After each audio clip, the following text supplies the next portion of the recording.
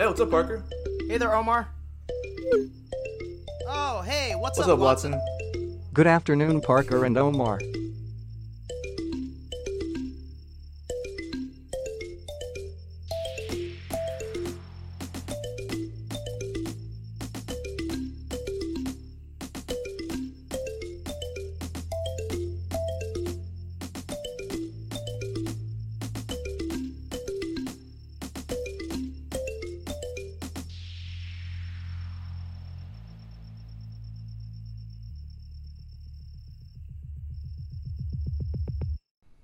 Hey there, everyone. Welcome to What's Up, Watson. My name is Parker Merritt. And I'm Omar Fareed. If this is your first time joining us, Parker and I are data and AI technical specialists here at IBM. So we focus on helping our clients integrate some of the most cutting-edge data science solutions on the market. In our previous episode, we explored the world of conversational AI and talked about some of the game-changing applications of Watson Assistant, IBM's premier chatbot building platform. And this week, we're going to be digging into Watson Discovery, an AI solution that we like to refer to as IBM's Insight Engine. Using Watson Discovery, our clients are extracting an incredible amount of value from their unstructured data. Just like our first episode, we're going to kick things off by talking about some of the most intriguing use cases and case studies we've seen in action. Omar, would you mind walking us through our first use case? Sure thing.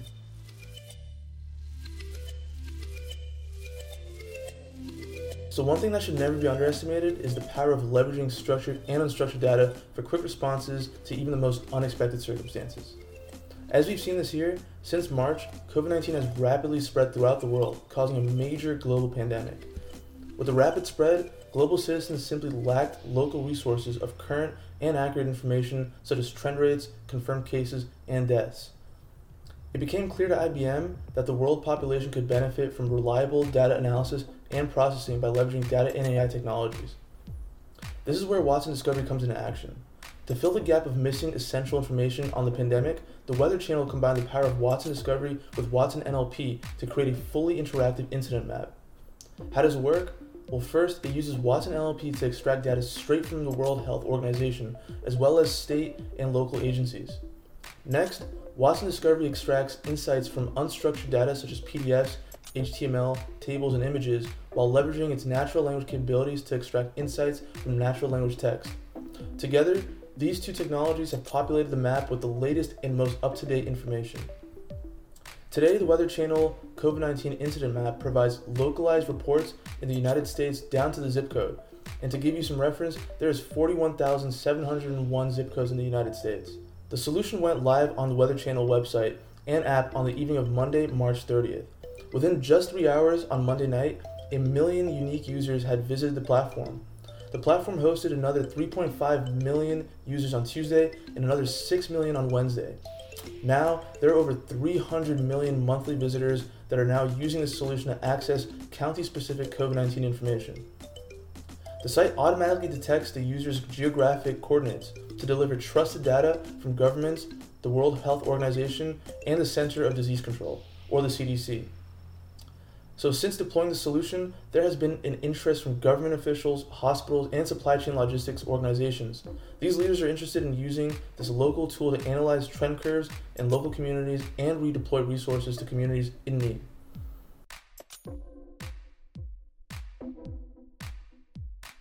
Awesome case study, Omar. It's really great to see the impact a solution like Watson Discovery can have during this time of critical need. But this isn't the only scenario where an AI insight tool can add value. There's also a number of more recreational use cases. Now, if I had to guess, we probably have a few sports fans in the audience today. Feel free to show some team pride here in the comments. For me, it's a Go Gators. Nothing better than some Florida football in my opinion. As we all know, the ongoing pandemic has had some pretty major disruptions for regular sports play.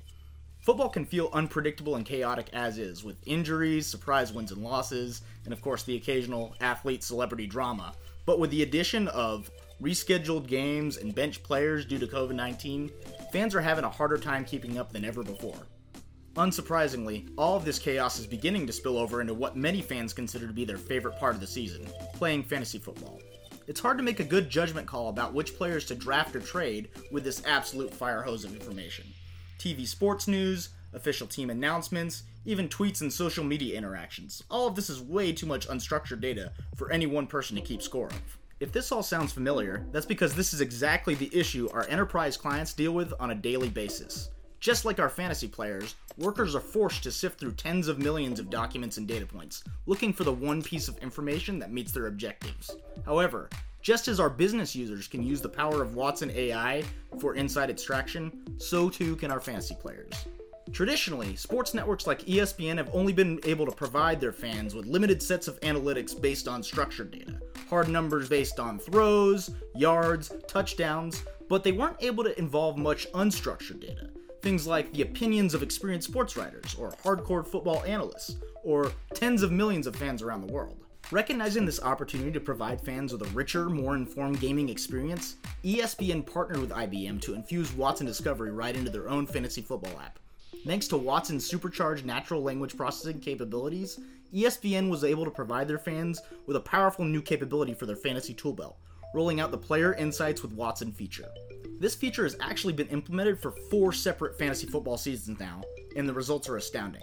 After analyzing tens of millions of documents providing natural language details about 1,900 players across 32 teams, Watson has been able to deliver 25 billion insights to fantasy players, allowing them to make smarter decisions about how to build out their roster.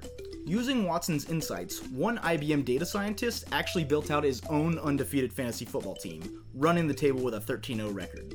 Not to mention, last year I used Watson Insights to build out my own dream team. And while I didn't go undefeated, I still took first place, much to the dismay of my coworkers.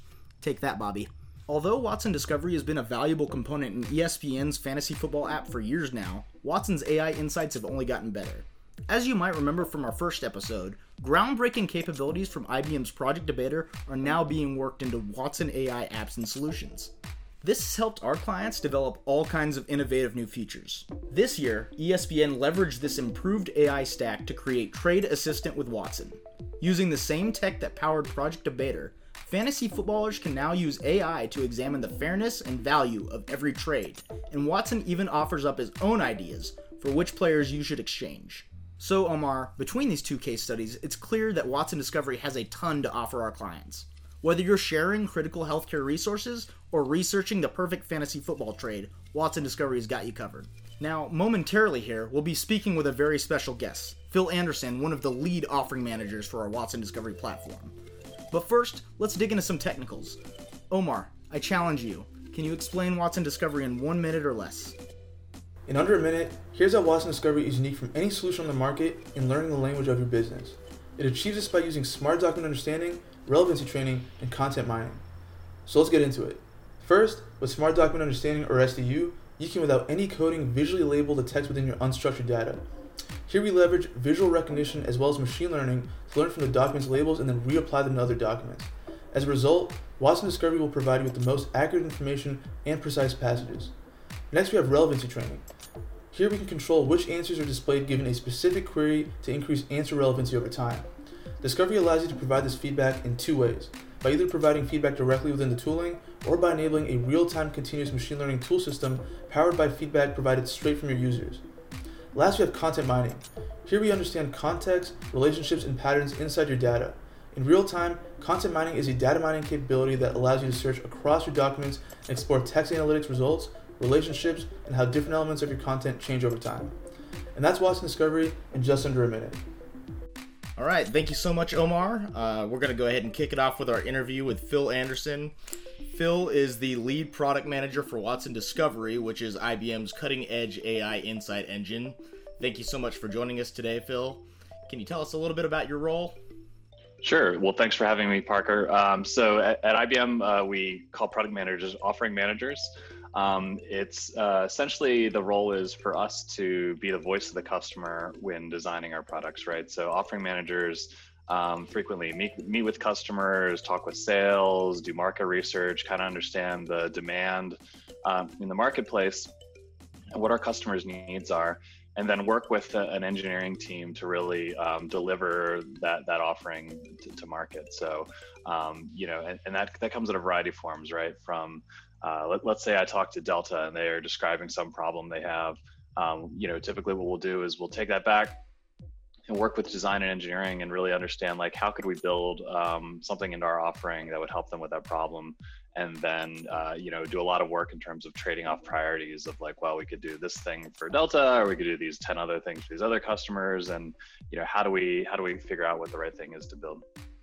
Right. So it sounds like you're at sort of the intersection of a lot of different roles. And in terms of what you work on specifically with Watson Discovery, just to give people a little bit of context, could you describe in your own words what Watson Discovery is and what people are using it for?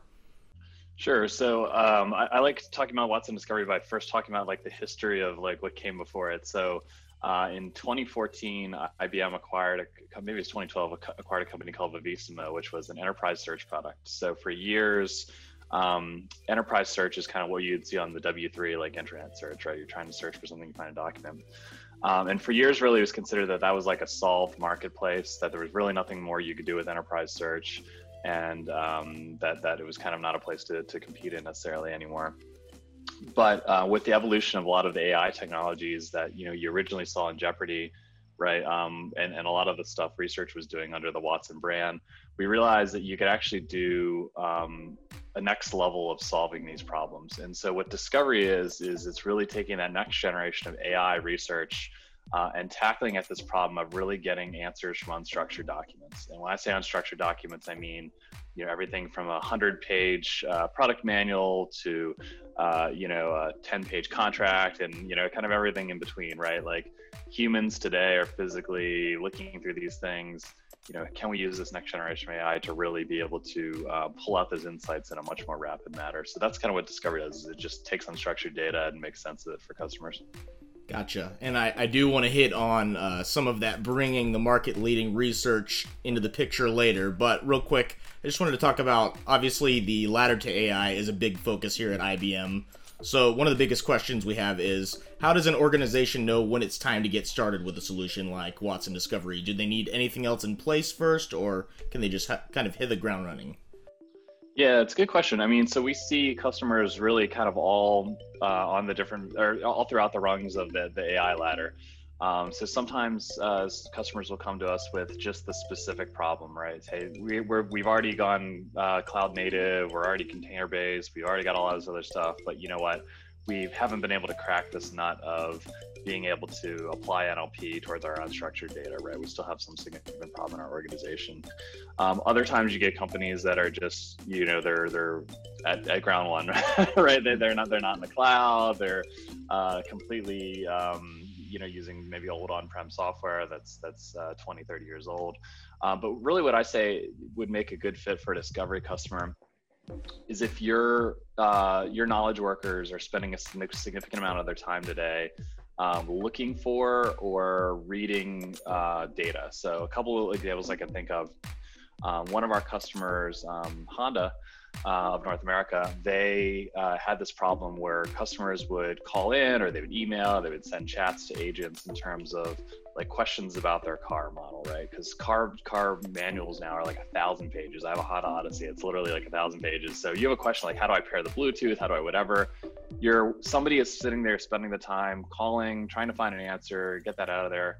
Well, with Discovery, they're now able to simply take that natural language question from a customer via a chatbot, via Watson Assistant, and the customer could say something like, how do I pair my Bluetooth? And we're able to get that answer from that 1,000-page manual, return it immediately to the customer, and save not only agent time, but customer time. And that's just one of the many examples, right? So any use case where somebody would be physically spending a lot of time looking through a document, some other ones would be in accounting, auditing, financial, contract review, all these things. That's where Discovery really starts to add a lot of value, saving that time for those people to do something much, much higher value. Gotcha. Yeah, and we've kind of hinted at this throughout some of these use case discussions, but I was just wondering, what do you think are some of the biggest benefits of Watson Discovery, whether that be KPIs or qualitative benefits, and what are some of the lesser known and underrated benefits as well? Yeah, good question. I mean, there's a lot of benefits in terms of accelerating the use case I just mentioned, in terms of accelerating the time that someone would normally spend reading But what I really like to look at it is in terms of like where we differentiate, right? So if you look at discovery versus something else in the market, some of the benefits are that we actually have an interface that business users themselves can use to train AI. So there's a lot of AI technologies out there. You can go really deep with things like TensorFlow and write all these models, neural networks, and get data scientists involved.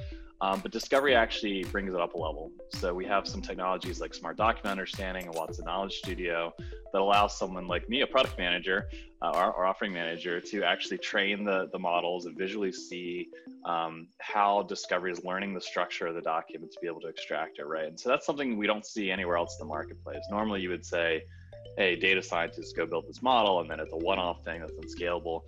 So that's really kind of, I'd say, like the obvious benefit of discovery is that we kind of democratize AI to a point that someone that's a business user can actually get value of it, which of course saves them development time, saves them maintenance. I'd say some of the less obvious things are just we have like many levels of this types of training. So there's the things we market with, like Smart Document Understanding, but then we also have a lot of new innovative features that I see customers just kind of exploring today, such as dynamic facets or domain vocabulary, which allow you to rapidly train NLP models. And again, the benefit to the customer is that they're spending less and less time training and more time getting insights from their data. Gotcha. Yeah, it definitely sounds like Watson Discovery is one of those solutions where customers are getting access to some of the most innovative features coming out of IBM. So, kind of in that same vein, Phil, I believe you were part of the team that helped introduce Watson Discovery's groundbreaking visual markup features known as Smart Document Understanding. So, can you just dig into that a little bit and tell us what it was like to take a technology that originated in IBM research and help introduce it to the market? Yeah, honestly, it's probably one of the most exciting parts of my job is working with research, right? So we have, I forget exactly how many research labs around the world, but we specifically, the Discovery team, primarily work with three, maybe four research labs. So there's a Tokyo lab, a Haifa lab, Zurich, and then I think we also work with the India research lab. And so there's kind of two ways we work with research. And I'll talk about the specific example you mentioned in a second, but I'll talk in general how we work. So typically, what we've tried to do is really bring real business problems to the research teams so they can work on something they call AI challenges.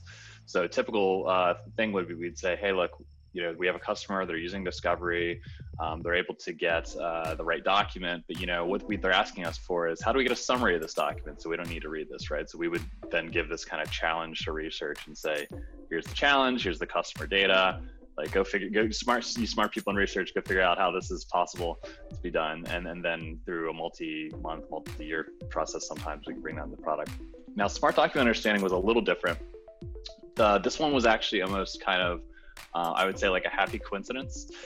So we launched Discovery at the end of 2016. And in 2017, I started hearing from sellers that there was some customers, specifically I think Cisco was the example, that were really solving some of their problems in this new innovative way through this technology that was called at the time the Corpus Conversion Service out of Zurich. And so what we did is we went over to the Zurich lab. We met with Kostas Peter and some of the team over there, and they showed us what they're doing, and it was really interesting. I mean, they were really treating their research almost like a startup. They had a bunch of customers. They were doing agile. They were very innovative, and it just turned out this solved our customers' number one problem, which was, and it's a problem honestly we had for search in years, which is there's so much noise in documents. There's parts that are more valuable than others, and they just happen to have solved it with a really intuitive UI. So it was a good opportunity to say, hey, look, this is exactly what we need. And then we could pair them with our development team to be able to really productize that and bring it to market. And it was really an industry first that we're now seeing some competitors like Amazon and Adobe, potentially get into that space, but we were years ahead of the field. And again, it was really that close connection between the product teams and real customer problems. Right. Wow. Yeah, that really must be exciting, not only working with research, but, different teams with IBM research around the world. So that is really a cool origin story for that feature. Speaking kind of more broadly about your role as an offering manager, when it comes to managing an offering like Watson Discovery, how exactly do you decide what features to prioritize? Can you describe some of those inputs and processes? Yeah, it's. I'd say this is the hardest thing about being an offering manager, and I'll tell you that I think Steve Jobs or somebody said it, like the best product managers are those that say no 9 times out of 10 or something like that, right? So, and saying no is extremely hard. I'll just give you an insight to how a typical day for me goes, right? 5 sellers will ping me saying, "Hey, this deal needs this feature to close, right? So can you put this feature in your roadmap?" An executive comes to me and says, "Hey, we have this strategic thing we need for Cloud Pak for Data that needs to be in this release." A customer reaches out and says, "I'm really struggling and I need to have this thing fixed or solved," right? In addition to the technical team saying, "Hey, we have technical debt we need to solve," and then we have things we want to bring from research, right? So that's at least 10 different priorities competing together. So how does an offering manager or product manager decide which one of those to do? And it's honestly like the core of the job. So the first thing we do is we really try to create a framework or a lens of saying what makes sense in our product.